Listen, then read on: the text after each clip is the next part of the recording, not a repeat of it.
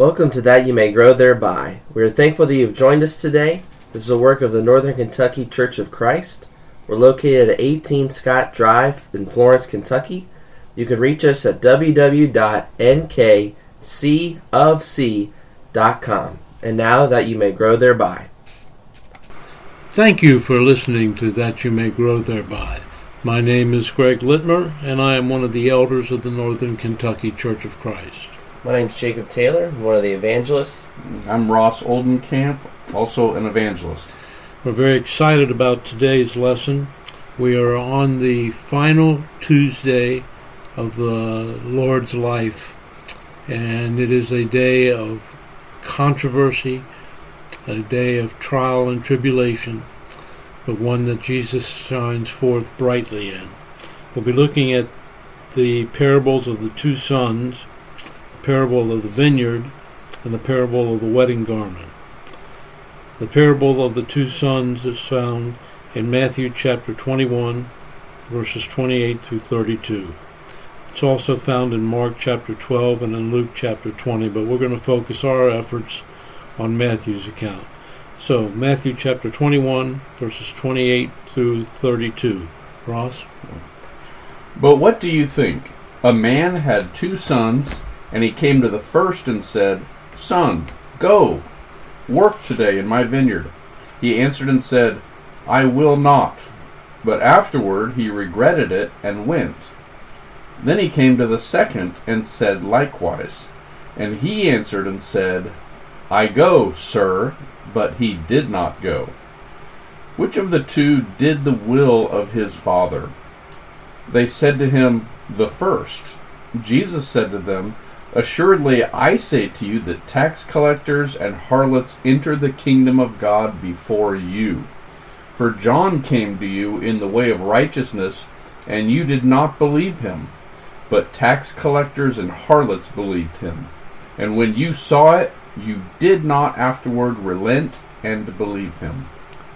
You know, it's interesting because this is the first of two parables that Jesus is going to be presenting that are directly focused upon the leaders of the Jews.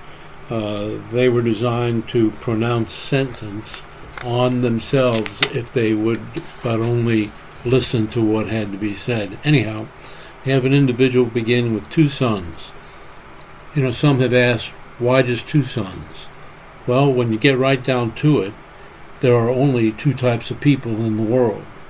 Those being those who have accepted God's will and rendered their obedience, and those who do not. In this case, we see one refusing to do God's will, then repenting and doing it. We see one promising to do God's will, then failing or refusing to do it. The inevitable question then is, who was the obedient son?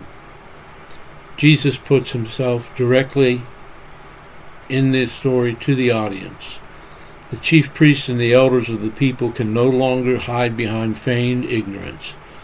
They're forced to answer, even though they realize that the parable talks about the ecclesiastical hierarchy of Israel. They say that the son, who at first refused but later changed his mind, did the will of his father. Jesus illustrates what the story of the father and the two sons really means in the spiritual context of his day. The first son, says Jesus, is the personification of the tax collectors and the prostitutes who are living a sinful life and who have refused to do the will of God. But when John the Baptist came preaching a baptism of repentance for the forgiveness of sins, Mark chapter 1 verse 4, the social and moral outcasts of society repented, believed, and entered the kingdom of God. Thus, they did the will of the Father. You know, Jesus, he didn't say it here, but if he had said, what man among you, having two sons, would not prefer one over the other? From a human perspective, I can say, I would much rather have a son who initially told me no and then felt badly and repented than one who merely paid lip service to the idea. There's a proverb that says, Confidence in an unfaithful man in time of trouble is like a bad tooth and a foot out of joint. There's just no redeeming value for someone who says they're going to do something and then does not do it. And it's interesting to note the respect. I should call it the lip service to respect in verse 30. Because the second son, who says that he will but does not, says, "I go, sir." I mean, that's what we teach our sons, right? You call me sir, right? You be respectful, and they're just paying lip service without the intention of doing it. The second son portrays the attitude of the religious leaders of the Jews during Jesus' day. They are the ones who do everything for men to see. They are the people who do not practice what they preach. John the Baptist came to them, showing them the way of righteousness. They listened to his words, but did not believe. They simply ignored him. They saw, however, that the tax collectors accepted John's message and were baptized. Nevertheless, they rejected God's purpose for themselves, refusing to be baptized by John. That's Luke chapter 7 and verse 30. I think the application of the parable is dynamic. Tax collectors and prostitutes had refused to obey the will of God. Yet when they heard the message of repentance, they turned to God in obedience. The religious leaders, who presumably were experts in the law of God, put on an outward show of compliance. Inwardly, however, they refused to accept the word of God, whether it came via the written words of the prophets or the spoken word of John the Baptist and Jesus. They were like the son who said to his father, "I will, sir," but did not. Okay, Jesus continues on with his discourse, turning his attention now to the people. I think Luke makes that clear. But the leaders are still listening. They were probably still feeling the sting from the message of the previous parable. So we'll find ourselves now in Matthew chapter 21, verse 33 through 46. Listen to another parable. There was a landowner who planted a vineyard and put a fence around it and dug a wine press in it and built a tower. Then he leased it to vine growers and went on a journey. And when the harvest time approached, he sent his slaves to the vine growers to receive his fruit. And the vine growers took his slaves and beat one, killed another, and stoned another. Again he sent other slaves, more than the first, and they did the same things to them. But afterward he sent his son to them, saying, "They will respect my son." But when the vine growers saw the son, they said among themselves, "This is the heir. Come, let's kill him and take possession of his inheritance." And they took him and threw him out of the vineyard and killed him. Therefore, when the owner of the vineyard comes, what will he do to those vine growers? They said to him, "He will bring those wretches to a wretched end and lease the vineyard to other vine growers, who will pay him the fruit in proper seasons." Jesus said to them, "Did you never read in the Scriptures? A stone which the builders rejected, this has become the chief cornerstone. This came about from the Lord, and it is marvelous in our eyes. Therefore I say to you, the kingdom of God will be taken away from you and given to a people producing its fruit. And the one who falls on this stone will be broken to pieces, and on whomever it falls it will crush him."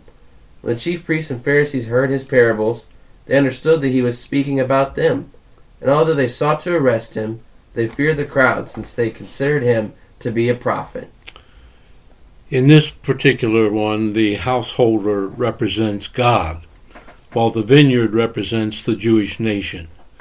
We can see in the description how well blessed and protected the nation had been. The rulers of the Jews were represented by the husbandmen, given charge of the vineyard. God expected the Jews to bring forth goodly fruits, love, joy, peace, and so on. He looked to the leaders to bring forth such results. He sent the prophets to the rulers and the people to encourage them to those results. The rulers abused, mistreated, and killed the messengers of God. So he sent his son, representative of Jesus. The householder was tender and forgiving, unwilling to resort to extreme measures. Surely the husbandman would reverence his son. But how did they treat him? They killed him. What were the leaders of the Jews plotting at that very moment to do to Jesus? They were plotting to kill him. What would the householder do to those husbandmen? That was the question Jesus asked, and they answered correctly. He would destroy those miserable men and let out the vineyard to other husbandmen who would do the right and bring forth the proper fruits. You know, I wonder if when the Jews heard this parable, if they remembered Isaiah, because a lot of the same things are said about the vineyard in Isaiah. When God spoke in chapter 5, "My well-beloved has a vineyard. On a very fruitful hill he dug it up and cleared out its stones and planted it with choice vine. He built a tower in its midst. He also made a winepress in it. So he expected it to bring forth good grapes, but it brought forth wild grapes. What more could have been done to my vineyard that I have not done in it?" And so just as you pointed out, Greg, he expected it to bring forth good fruit. And these servants, they didn't seem to understand their proper role, their position in the vineyard. It says in verse 33 that he leased it to the vine dressers, and yet they are thinking of themselves as the landowner. They don't understand that they are managers. They are stewards. They're trying to act like this is their nation, and that the authority that they have is their own. And yet, so that's why we see their response, their violent response to the master in sending the servants to them. And one thing I wanted to point out too is that in verse 37 it says, "Last of all he sent his son to them, saying, 'They will respect my son.'" I think this is a great example of how a parable could be taken too far, that we need to be careful here not to make application that is not intended. Would we say that the landowner, who represents God, was surprised by their reaction? Did God really say when he sent Jesus into the vineyard that they would respect his son? And was he surprised by their rejection? Well, we know that's not the case, because Acts 2 verse 23 says that Jesus being handed over was a part of the predetermined plan and happened by the foreknowledge of God. Yeah, to the slaves here representing those that have been sent prior to Jesus' arrival on earth. And when you think of, all these Old Testament people that did a lot of wondrous things, some miracles, of course, with God's hand being in them, and great teachings, and yet some of them were exactly what happens to the slaves in this parable, is that some were killed, some were beaten, some were stoned. And they saw these great signs, heard these great things. Then, just as Ross was talking about, the Son comes down, and even then, the Son of God came to this planet, came to where we are, and it was the same as to verse 38 and 39, that we killed him.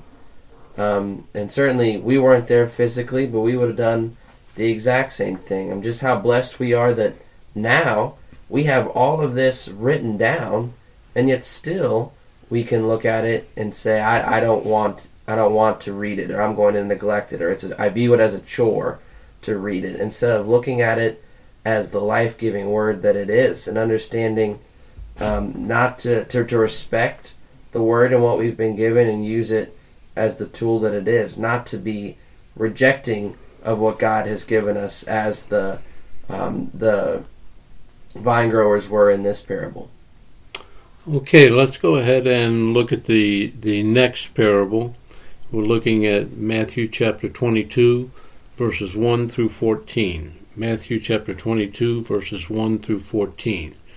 And Jesus answered and spoke to them again by parables, and said, The kingdom of heaven is like a certain king who arranges a marriage for his son, and sent out his servants to call those who were invited to the wedding, and they were not willing to come.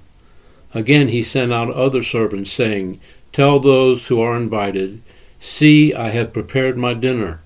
My oxen and fatted cattle are killed, and all things are ready. Come to the wedding.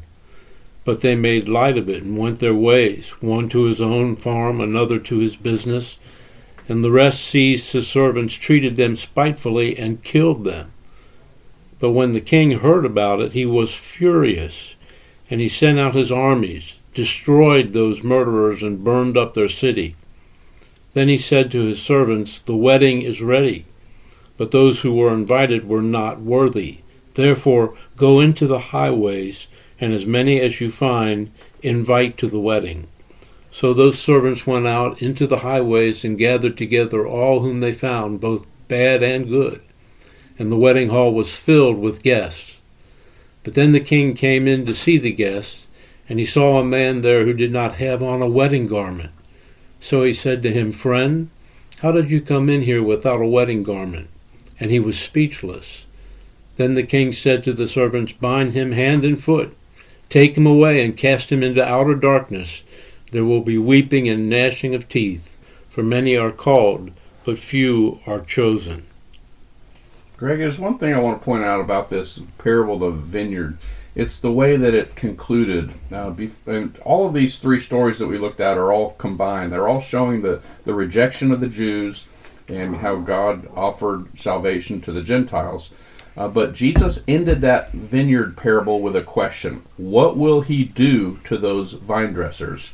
And this seems to be a moment where Jesus, kind of like Nathan to David, King David, just really ensnared them. They don't seem to have made the connection as to what Jesus was teaching, because they played right along. What will he do? Just like David, I'm going to kill that. I'm going to kill that man who did this. Well, they said, well, he's going to destroy these wicked men, and he's going to give it to those who are worthy.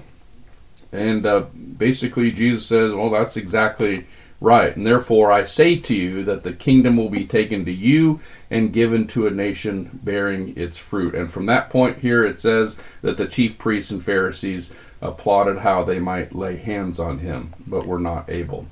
So then the wedding feast parable. You know, it's interesting as we think about this wedding feast, many guests were invited to the wedding of a king's son, but few honored the invitation. Most treated it with neglect, even scorn, making all kinds of very excuses why they would not come to the wedding. Others took the servants of the king who delivered the invitation and abused and killed them. So after the destruction of those wicked people, the king extended his invitation to those out in the highways, both good and bad. They would be separated when the king came. The ones initially represent the Jews. The servants abused and killed represent the prophets and the Lord. The city of murderers was representative of Jerusalem. The people called in from the highways are representative, I believe, as you mentioned, Ross, of the Gentiles. And the coming of the king to the wedding feast pictures the coming of the Lord in final judgment. It's not a difficult parable to understand, but one that riled the leaders of the Jews up somewhat, and is going to continue as we go throughout this day, this Tuesday of the final week of the Lord's life. Yeah, it's just it's unthinkable. It's unheard of that anyone would receive the invitation of a king to a feast and the marriage of his son. That would be a most supreme honor. And so the fact that anyone would have rejected that or even made light of it is just unthinkable. And I'm intrigued by the statement in verse 10 where it says they went out to the highways and gathered together all whom they found, both bad and good. Well, who are these good? I thought all of us. I thought there were none who were good, right?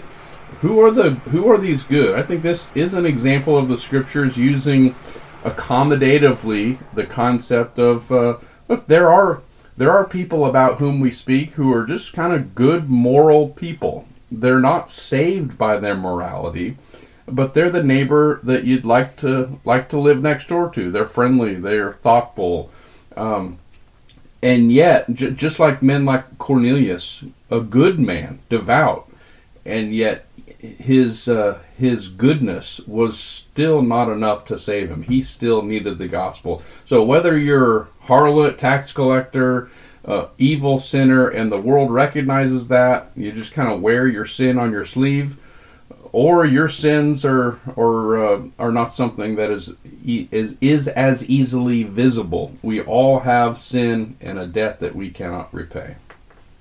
I'm intrigued by verse 12 and 13. Certainly with the servant that is going to, or the person that's invited that is going to get to the wedding, but does not come with wedding clothes, and the king's going to say to the servants to tie his hands and his feet and throw him in the outer darkness, where there'll be weeping and gnashing of teeth. We certainly know that to be hell, is what is being talked about in verse 13. And so it's how does he? What is going on in this situation? It's that we can accept the invitation, but we still have to make sure that we are doing what is done and being prepared to get there. He wasn't dressed in the way that was expected to be at this wedding, and because of that, he's going to be tossed out. We need to clothe ourselves with the right spiritual life and traits that God has told us to, and if we don't, then we will be cast out into this place just like this man was. It kind of reminds me a little bit of the parable of the wheat and the tares, where the good and the bad were left to grow together. And at the proper time in the harvest, the separation between the good and the bad took place. I kind of think this is the same way, where they're going to have good and bad, but at the time of the harvest, then it will be made clear who was the good and who was the bad. I guess according to the custom, a king would provide garments for the guests, because it was understood that many would not be able to properly adorn themselves for such an occasion. And that does fit with what God has done for us. Isaiah 61 verse 10 praises God for, it's saying, "For he has clothed me with garments of salvation and covered me with robes of righteousness, as a bridegroom decks himself with ornaments, and a bride adorns herself with jewels." And so God has provided these things for us. And Revelation adds in chapter 19:8 that the fine linen, the robes and the fine linen that we wear as saints, is symbolic of the righteous acts of the saints. Well, when we get to judgment, and God does not find that we have been engaging in the righteous acts, where we've not been bearing fruit for Him, He's going to say, "Why did you not put on my robes, which I gave you?" I also found it interesting, as we kind of jump back up to the beginning of the parable of the marriage feast, the garment, is certainly the idea of the ones that were invited, and in terms of the excuse that was made there, or the different excuses they could have had, and they paid no attention, go to their own businesses, to their farms, different things. For us, are we neglecting the call of God too? I'm certainly saying I'd rather do this, or just giving no attention to it at all, because that day will come, and we need to be prepared. And if not, we're going to end up like those mentioned in this parable. Okay, that's going to have to do it for this episode today. We appreciate each and every one of you who is listening, and we encourage you to visit our website, www.nkcofc.com. And we'll look forward to hearing from you. Until next time, thanks for listening.